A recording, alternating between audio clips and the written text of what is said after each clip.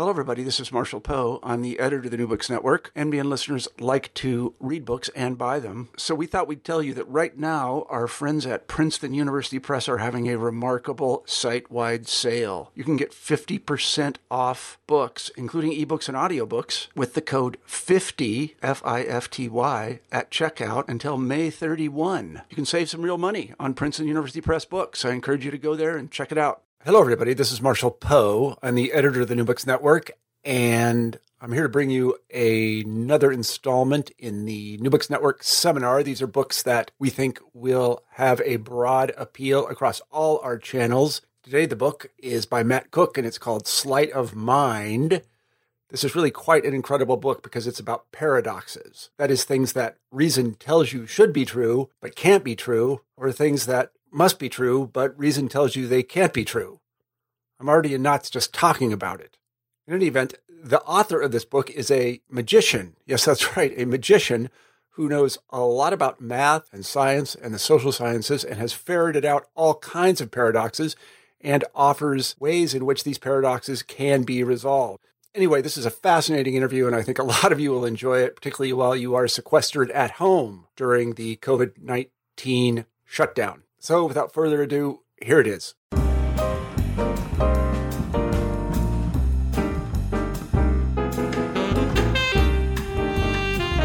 Hi, this is Jim Stein, your host for New Books in Mathematics. Our guest today is Matt Cook, the author of Sleight of Mind. Matt is also a magician, which ties into today's theme of paradoxes. One of the most appealing aspects of both math and science are counterintuitive ideas that seem to defy logic. This delightful book presents and analyzes some of the best known of these ideas and also exposes the reader to many that are not as familiar but are equally enchanting. These tantalizing ideas do more than tease and perplex. They are often the gateway to better understanding. And isn't that what we want from math and science? Matt, welcome to the show.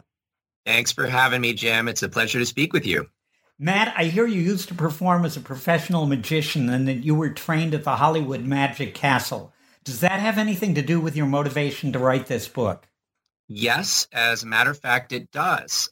Paradox is really a sophisticated kind of magic trick.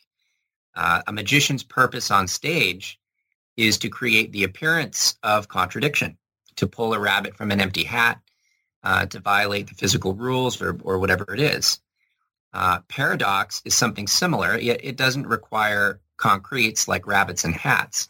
It works in the abstract with words and symbols and concepts, and it sort of makes magic in the mind.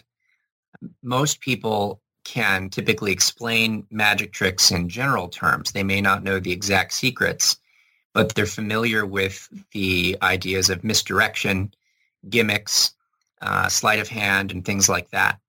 Paradox, on the other hand, achieves the same effect, but it does so without anything tangible. And I like to call it Sleight of Mind, hence the title of the book and the motivation behind the book as well. Yeah, I thought it was a very nice title for the book. It's what initially appealed to me. What is the principle of non-contradiction and who discovered it?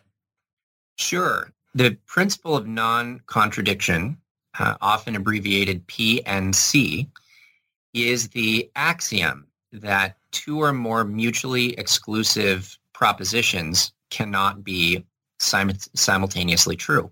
Now that sounds redundant because that's what mutually exclusive means, but it's actually a significant statement about reality. It has to be true, and it has to apply to everything that is. And you asked who discovered it. Well, PNC, principle of non-contradiction, was famously identified by Aristotle. Aristotle he's one of my favorite people from history, by the way. He was a brilliant and prolific thinker. And his fields of study, it's amazing how many fields he wrote about. He wrote about philosophy, physics, geology, psychology, even biology, medicine, art, language, many, many more. It basically, if it was a thing at the time, he wrote about it. And his teachings have had a big influence on civilization and rational thought. Among his achievements was the conception of formal logic. So his ancient Greek predecessors passed down certainly a very rich intellectual heritage. But I think logic was maybe the greatest achievement in the championship of reason itself. And Aristotle is often called the father of logic and a father of Western philosophy. Yeah, well, how do you go about proving what he said, that reality is non-contradictory? That is a great question, Jim. And the answer is actually kind of unusual because the principle of non-contradiction has an unusual status. We can identify this principle, and it's the firmest one of all. It's one that has to be true, but we can't prove it. Just as we know that existence exists, we also know that that reality is non-contradictory. Now, how do we know reality is non-contradictory? Well, that's really a deep and interesting question. And ultimately, we simply have to recognize that reality requires itself to be non-contradictory. PNC, the principle of non-contradiction, isn't something that can be demonstrated or proved in the way that we prove other things. It's really more fundamental than any of those other things. It's so fundamental that it allows other things to be proved. Proofs rely on it. Proofs rely on logic, and logic itself relies on PNC. PNC is axiomatic to logic itself. And furthermore, if it weren't for the principle of non-contradiction, you could actually prove anything, however ridiculous, to be true. Logic. That's correct. Your book is actually about paradoxes. What is the difference between paradox and contradiction? Paradox is used in ways that have different meanings, and sometimes there are meanings that can confuse those two concepts. So I subscribe to a definition that I think clearly differentiates them. To me, paradox is the illusion of contradiction. There are no contradictions in reality, but sometimes there can appear to be. And that appearance is what makes a paradox. Okay, you discuss Quine, who was a logician, I think, of the first half of the 20th century. What were his three different types of paradoxes? Yes, you're right. So the philosopher Willard Van Orman Quine realized that paradoxes generally fit into three categories. And the first category that he pointed out is called the veridical paradox. And the Latin etymology of that word sort of explains its meaning. Veridical comes from the words that mean to speak the truth. So this kind of paradox, these are statements that actually are true, but they don't seem like they could be. They're counterintuitive or they're hard to believe for some reason. The second category, which he calls falsidical paradoxes, those are statements that are actually false because they're derived using faulty logic, but that doesn't. But the logic doesn't appear to be faulty. The logic sounds valid. So the trick is figuring out where the argument went wrong.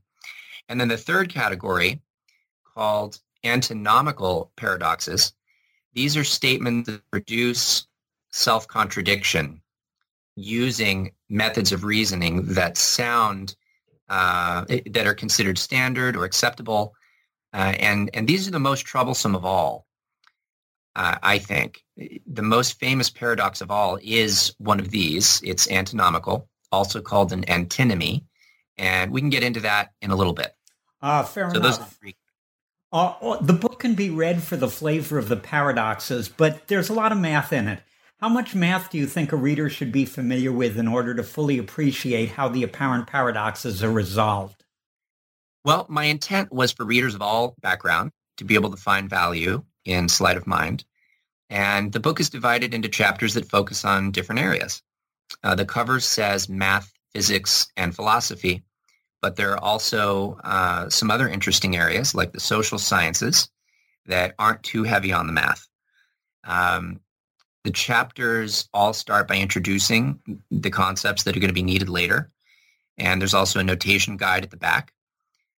So some readers may enjoy just getting a flavor, and they don't need to go terribly deep into the notation. Others can go for the deep dive. It is a challenging book. And the chapters, I'd say they generally start a little easier and they get harder as you go along. But the short answer is it's designed with the intention that anyone can get something good from it and have a good time doing it. Well, I noticed that you started the book with the most ingenious paradox used in Gilbert and Sullivan's operetta, Pirates of Penzance, which I absolutely love. I love Gilbert and Sullivan. What is that paradox and why is it relevant to your book? Well, thanks for asking that question. I'm a big Gilbert and Sullivan fan as well.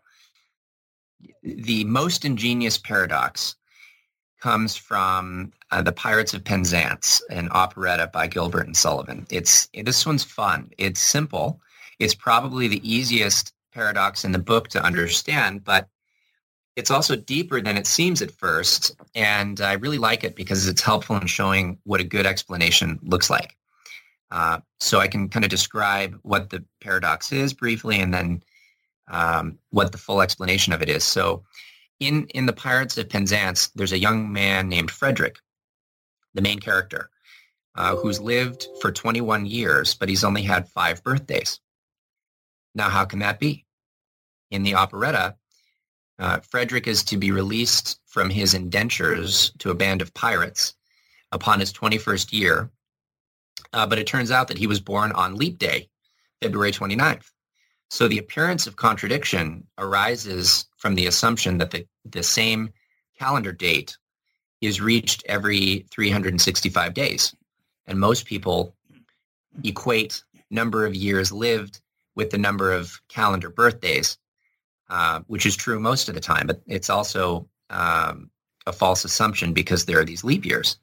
So that's a very quick explanation. It's a simple paradox, but here's where you can go deeper if you want to.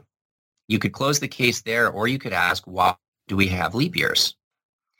And this is still, not too tough. We learned this in elementary school. The time it takes the Earth to revolve once around the sun is not an even multiple of the time it takes the Earth to rotate fully about its axis. It takes approximately 365 and a quarter days for the Earth to complete a revolution. And without the leap year correction of February 29th, eventually the seasons would be thrown off kilter. So in 728 years, spring would become fall, summer would become winter. And why would that matter?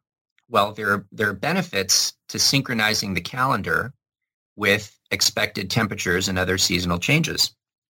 And among them has been mankind's ability to avoid starvation by optimally timing crop cycles.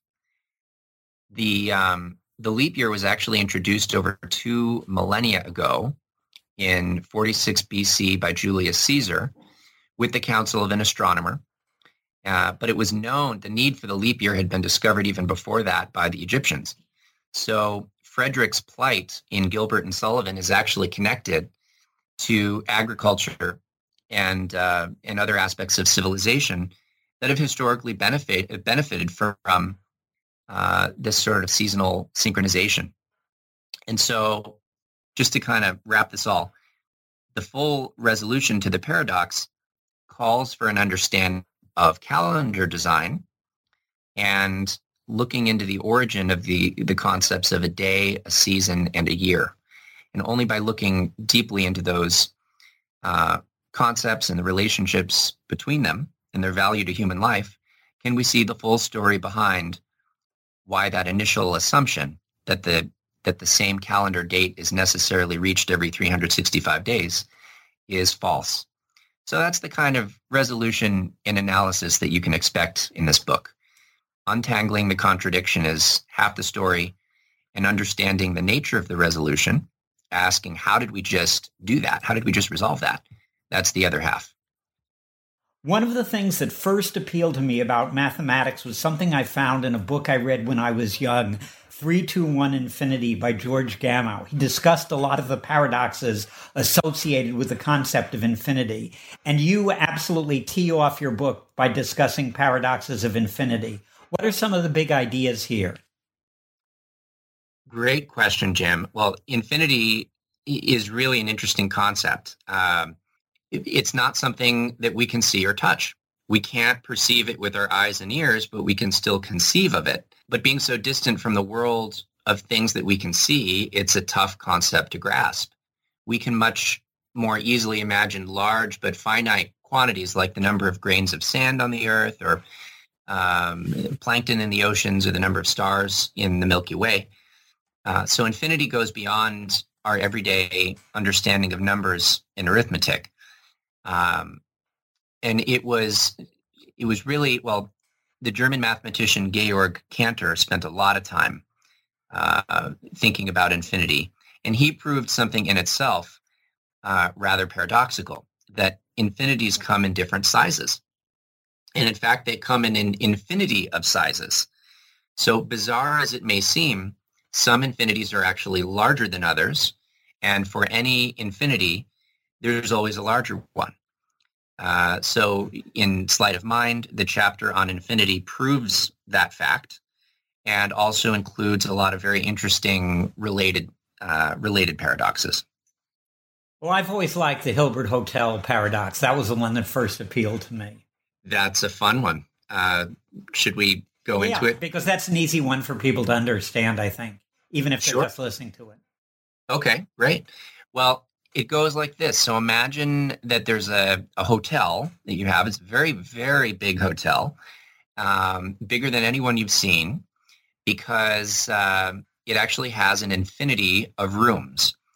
And the rooms are labeled the numbers that you count. So they're labeled 1, room 2, room 3, room 4, and so on. And for any room number that you could name, there's always a higher room number. So a guest comes along. Let's say that you come along and you'd like to stay at the hotel, but there's a sign out front that says no vacancy. In fact, every room is currently occupied. Is there a way that you could still get a room at this hotel? It turns out that there is. So what if every single guest were to move to the room one number greater than his or her current room number? So that means that the person in room 1 goes to room 2, the person in room 2 goes to room 3, person in room 3 goes to room 4, and so on. So another way of saying it is that the person in room X goes to room X plus 1. What does that do? Well, that actually leaves, after this movement, this shift, that leaves room 1 unoccupied, because no one moved into room 1.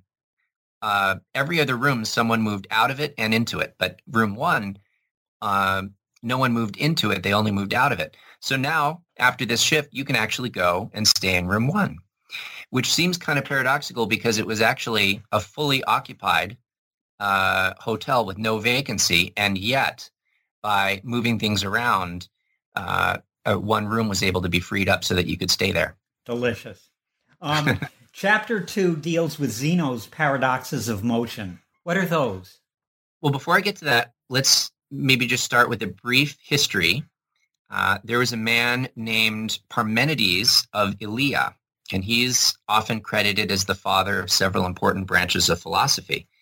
And he was a pre-Socratic Greek philosopher and the founder of the Eleatic school of philosophy. And so his school disputed the validity of the senses or sensory experience as a means of acquiring knowledge and getting to the truth. He instead called for purely logical standards. He wrote a poem called On Nature, in which he made a case for two opposing views of reality. One being according to popular belief, and the other being according to logic. And the senses, he said, lead to popular opinions about the world that are false, and logic tells us about a very different world that is uniform, undifferentiated, timeless, and static, really. Now, going back to your question, among Parmenides' students at his school was a guy named Zeno of Elea, who lived around 500 BC. And he very much defended the philosophy of his teacher. And he did so by devising a series of paradoxes of motion, which he felt proved motion to be impossible, despite our sensory evidence to the contrary. Zeno may have actually been the first to use the argument of reductio ad absurdum, meaning a proof by contradiction. And he was credited by Aristotle as the inventor of the dialectic, or the method of using reasoning and reasoned discourse to resolve disagreements in the pursuit of truth. So Zeno devised these interesting paradoxes that actually thinkers have been talking about for a very long time, even though they're so old. And he himself couldn't resolve these paradoxes of motion. He used them as a way of defending his mentor's idea that the world is actually static. So he came to the wrong conclusion. He couldn't quite resolve them, but I think that conceiving of them is actually quite an achievement itself. So motion is a concept that we form very early in life. We see it all around us all the time. Our lives require motion. They imply motion. Motion even applies to things we can't see, like particles, radiation, even space-time itself. So what Zeno's paradoxes show is that sometimes we need a more nuanced understanding of even these very apparently simple concepts like motion. Can you give a couple of examples of some of the paradoxes of motion? Sure. Well, how about the most famous, I would say the most famous one is called the dichotomy. And here's the scenario that Zeno described. He said, imagine a runner on a racetrack, and there's a start line and a finish line. Well, in order for the runner to make it to the finish line, he must at some point cross the halfway point. He must reach the halfway point before he can get to the finish line. But in order for him to reach the halfway point, he must, along the track, at some point reach the quarter distance point. And in order to get to the quarter mark, he has to reach the eighth mark. And in order to get to the eighth mark, he has to reach the 16th mark, and so on. So actually, the runner needs to reach an infinite number of points in order to accomplish his task of reaching the finish line. So he must do, before he can do the one thing he set out to do, he has to do an infinity of other things. And Zeno argued that, well, it's really not possible to complete an infinite number of tasks like that in finite time. So therefore, his original goal of reaching the finish line is impossible. He can't actually get there. Well, if you can't get some fixed distance, then you can't get to any fixed distance, he says. So therefore, any motion of any kind is actually impossible, which is a false conclusion. There is a resolution to this. And what I find quite interesting about the resolution is how long it's taken for some very, very bright thinkers along the way to get there. I think the form of that particular paradox that I'm familiar with, and maybe most listeners are familiar with, is the one about the arrow not reaching its target because it has to go halfway first, then another half of the half, and then another half of the half, etc. And I always realized, or at least when I learned about this, I realized that one way to resolve this was the idea of the summing of a geometric series. And I don't know when geometric series arose in mathematics. Do you? When it arose in mathematics, I couldn't give you a particular date. I think they knew about it in the 17th century. Could tell you about Cauchy, I may be mispronouncing the name, but the mathematician who is actually the guy who put a lot of rigor into the study of converging series and things like that. And that is certainly talked about a lot in the book. But there's also more to the resolution. It's of Zeno's dichotomy.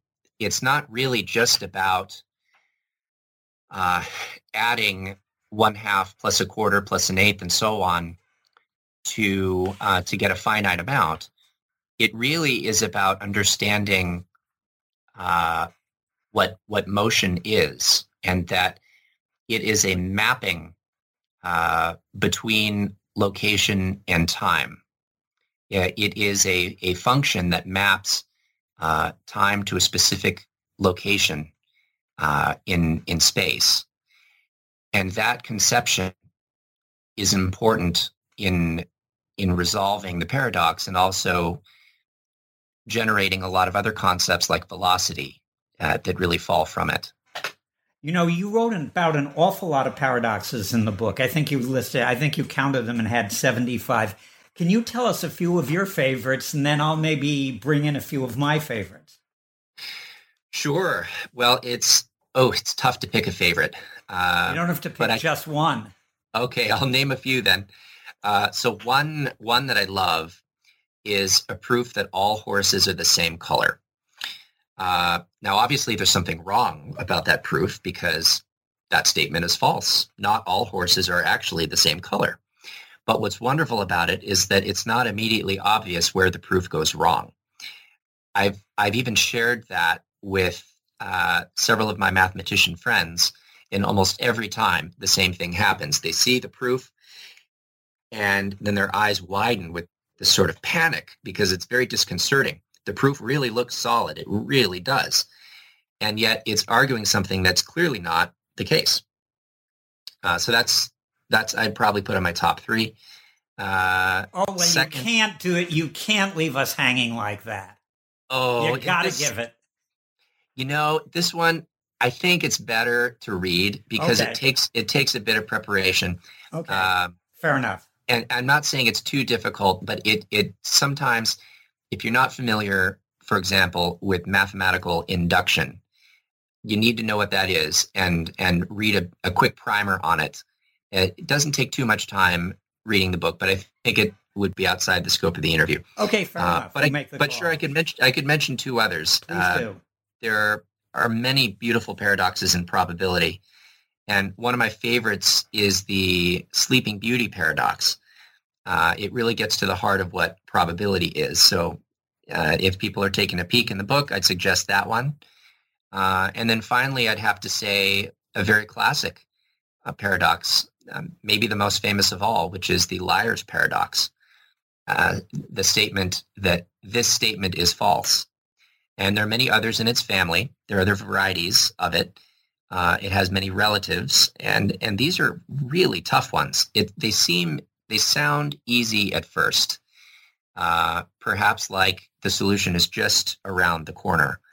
But the solution is always just around the corner. It's elusive, and there's still, believe it or not a consensus on the best or single proper resolution to that.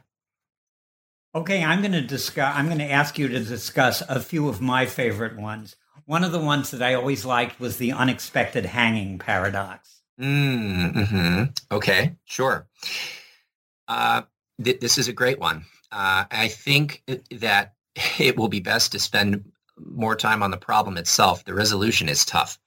So this is one of those things where understanding the problem is a lot easier than understanding the solution. So here's the problem as it's set up. Let's say that you have a prisoner, and there are various forms of this. Sometimes it's students preparing for an exam, but we'll use the prisoner context. So there's a prisoner, and he's locked in a prison cell, and the warden comes into to visit on a Sunday and says to the prisoner, "You are going to be executed this coming week," meaning someday Monday through Friday, "and on the day that your execution is to occur, your hanging is to occur, you will be surprised." by the fact of that hanging. So the prisoner then thinks to himself, well, this can't be true, because suppose that Monday through Thursday have already passed. Suppose that it's now Friday. The warden promised that the hanging was to take place that week, so that leaves only Friday. The execution must take place on Friday, but the warden also promised that it would be a surprise. So certainly it can't be Friday, because if by Friday morning, or the end of Thursday, I should say, if by the end of Thursday the execution has not taken place, that leaves only one day, and he can't be surprised that day because the prisoner can deduce that that's the day it's going to happen. All right, so scratch off Friday. Can't take place on Friday. Well, now suppose that by the end of Wednesday, the execution has not taken place. That leaves now only Thursday, because we've already ruled out Friday, right? So that leaves only Thursday. But then if by the end of Wednesday that execution hasn't taken place, the prisoner can then use the same logic. Well, I wouldn't be surprised on Thursday. So it can't take place on Thursday either. Well, you keep working your way back this way, and the prisoner reasons that not only can the execution not take place on Friday or Thursday, it can't take place on Wednesday, Tuesday, or Monday either. So the prisoner kind of shrugs it off and says, well, I know, Mr. Warden, that you cannot deliver on this promise. And the warden says, we'll see. So he walks out. And then the warden does indeed surprise him by coming in on a day like Tuesday or Wednesday. And the execution takes place, and the prisoner was, in fact, surprised after all. So that's a paradox, because it looks like the prisoner has perfectly valid reasoning for why the warden cannot deliver on his promise. And yet, nonetheless, it seems like the warden does deliver on his promise after all. That is a very, very difficult one to unravel. And in fact, it was probably in the top 3 most difficult for me personally when writing the book. You know, I have to say that that's one of the things that we would hope that an interview does. We have a teaser that makes the people who are listening really prompted to buy the book, because how can you not listen to that and not want to know how to resolve it? I agree with you. Maybe that's what makes us geeky. Yeah, okay. And pretty much people who are geeky are listening, and that's the type of people to whom problems like this appeal. And Terrific. I'd like to go into a couple of the ones that show up in areas other than mathematics or logic, because I think they've been very important in the history and evolution of physics. And one of them is the Maxwell's demon paradox. Sure. Well, I'd also like to take a minute here to credit the guys I feel very lucky to have been able to work with on this book. So my wheelhouse in writing this tended to be all of the ones that had to do with mathematics, philosophy, and the social sciences. But I really wanted every explanation of every paradox to be the best that it possibly could be. And so for the physics section, and there are 3 chapters on physics: classical physics, relativity, special relativity, and also quantum mechanics. I brought in 3 friends who are all PhDs from Caltech, having studied physics, and are doing remarkable things in the field to work on those chapters with me. So the one that you just mentioned, Maxwell's demon, is in the classical physics chapter. And again, we can just sort of tease at this. But this paradox imagines 2 chambers. It imagines 2 chambers, all right, that are connected by a little hole.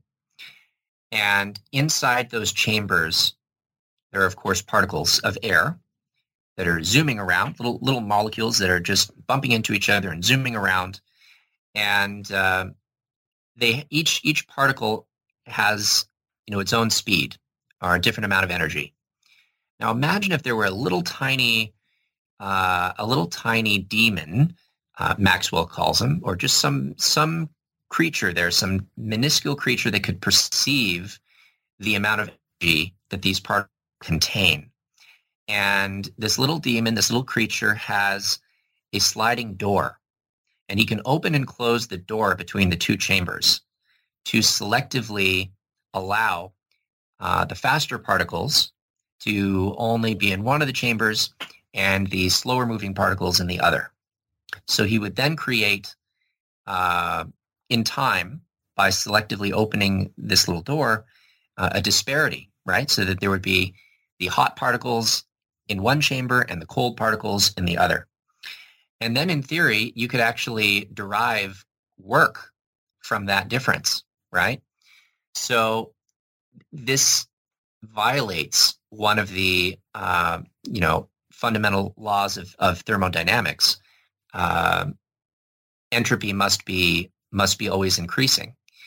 And yet it's not immediately apparent why this is impossible. It seems like theoretically it could be possible for this situation to be created.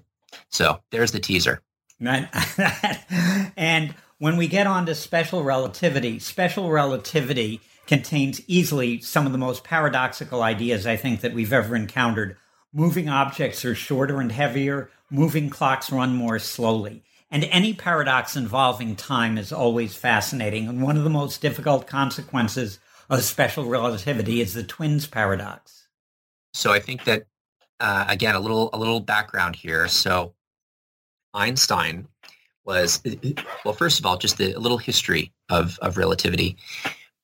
Many areas of physics have been, worked on by a great number of physicists over time. One of the remarkable things about relativity, both special and general, is that they were pretty much single-handedly introduced and developed by one man, and that's Albert Einstein.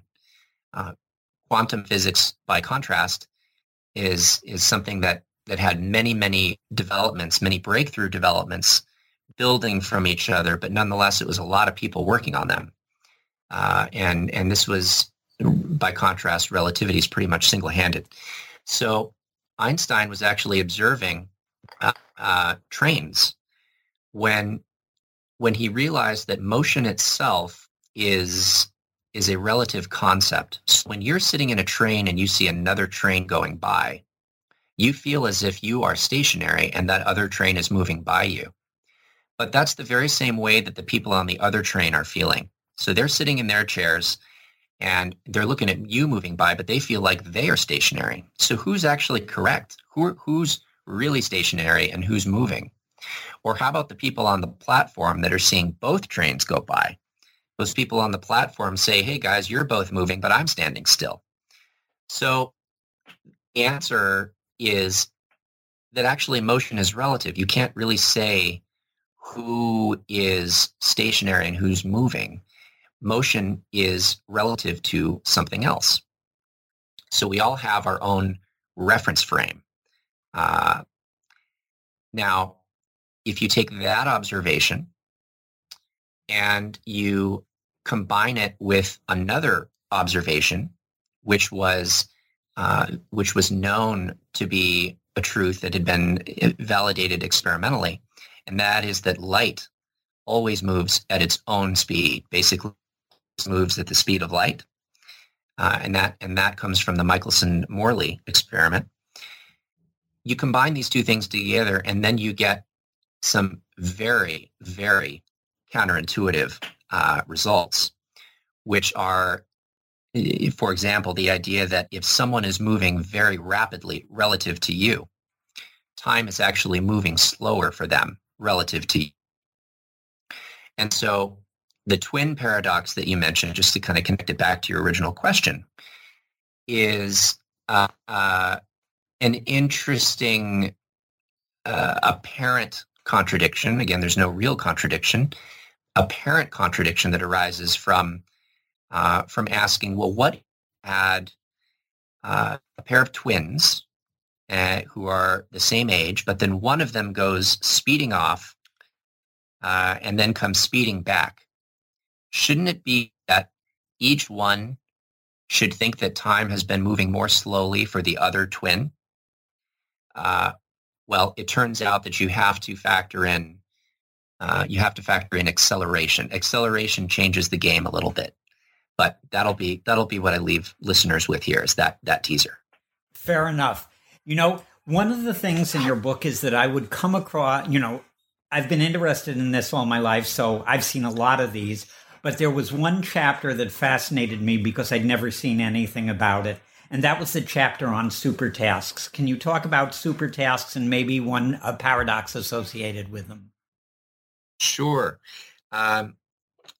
Sometimes it was challenging to decide which chapter a particular paradox would fit into the most, because some of them would hit on a number of the categories that I devised. But ultimately, I think that it did make sense where they all ended up. Anyway, that's to say that the Zeno paradox that I described before, might have also been able to fit into the supertask chapter. So there's something that's going to sound familiar about it here. Anyway, a supertask is a task that has an infinite number of component steps that are to be completed in finite time. And so let's look at one very interesting example of this. Okay, let's say that you have a lamp, and this is called Thomson's lamp, by the way. All right. So let's say that you have a lamp with an on-off switch, and what you set out to do in the span of a minute, you set a timer for a minute, and every time you get halfway closer to the minute mark, you change the state of the lamp by pushing the on-off switch. So let's say it starts off on. Then after 30 seconds, you push the switch and now it's off. Then at the 45-second mark, you push the switch again, back to on.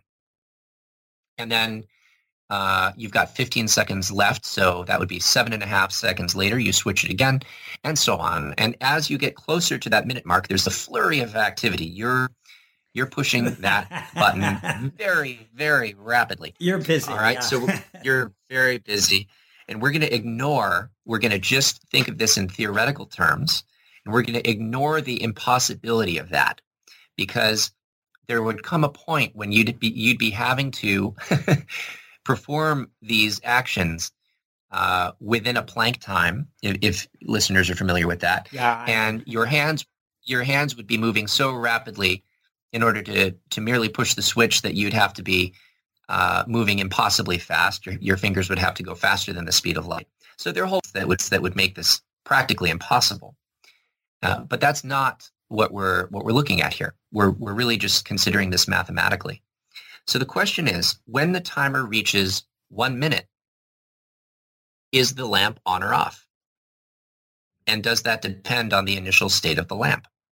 So this one, I could answer it, I think, in less than a minute. But Thomson's lamp is on, so go ahead.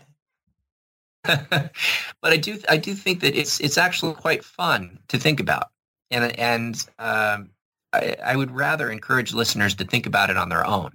The question, let me give them some leading questions, though. Sure. I would say the question to ask is not, is the lamp on or off, but rather, how much are we equipped to know based on the setup of the problem? So there are things that it may seem like we should be able to know or deduce, but does it just seem that way? Or should we really be able to know them and deduce them? And how much can we know here? So I think that's what I'd rather leave the listener with, and it goes into great detail in the book. Yeah, as a mathematician, I can see a bunch of different ways to go at this problem. But yes, I will let you leave the listeners with the mysteries. Let me ask you. Let me ask you another question, because you looked at. You're looking at mathematics and paradoxes, and do you believe that mathematics in general and the paradoxes you've looked at in your book are invented or discovered? It's a question that philosophers ask, among others. Yes. Well, thank you for asking this question, and I'm also going to take a moment to credit the fourth contributor to the book. The final chapter in the book is indeed on this very question, which addresses, is mathematics invented or discovered? And like you pointed out, this is something that philosophers and mathematicians have spent a lot of time thinking about. So I invited a friend, Grant Sanderson.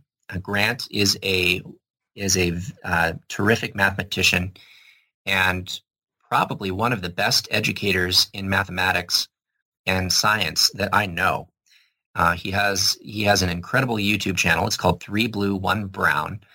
Last I checked, he had, I think, over 50 million views, but it's been a while since I checked, so it's probably much higher now.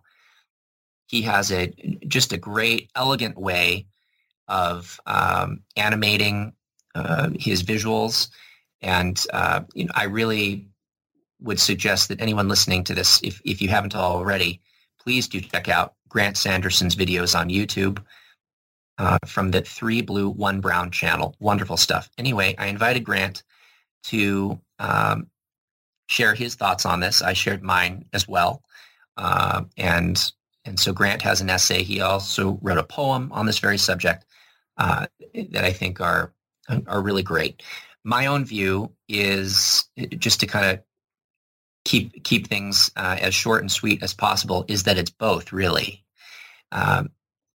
The axioms of mathematics are based more on discovery, I would say, because they correlate very closely to certain very fundamental things about the world we live in that can't be proven but can nonetheless be known. Things such as the principle of non-contradiction.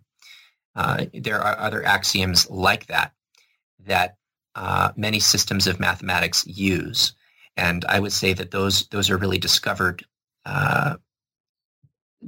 things. But then what we do with those axioms is, we can then discover more. But nonetheless, there's a lot of invention that goes into a system of mathematics as well. So there's really discovery based on invention based on discovery is kind of how I put it short. Okay, well, as far as I'm concerned, when I think of YouTube, I watch old rock videos on YouTube. And what I'd appreciate your doing is getting in touch with Grant Sanderson, tell him to write a book so I can interview him on it. Well, that would be great. I'm sure that he would love to do that. I highly recommend his videos too.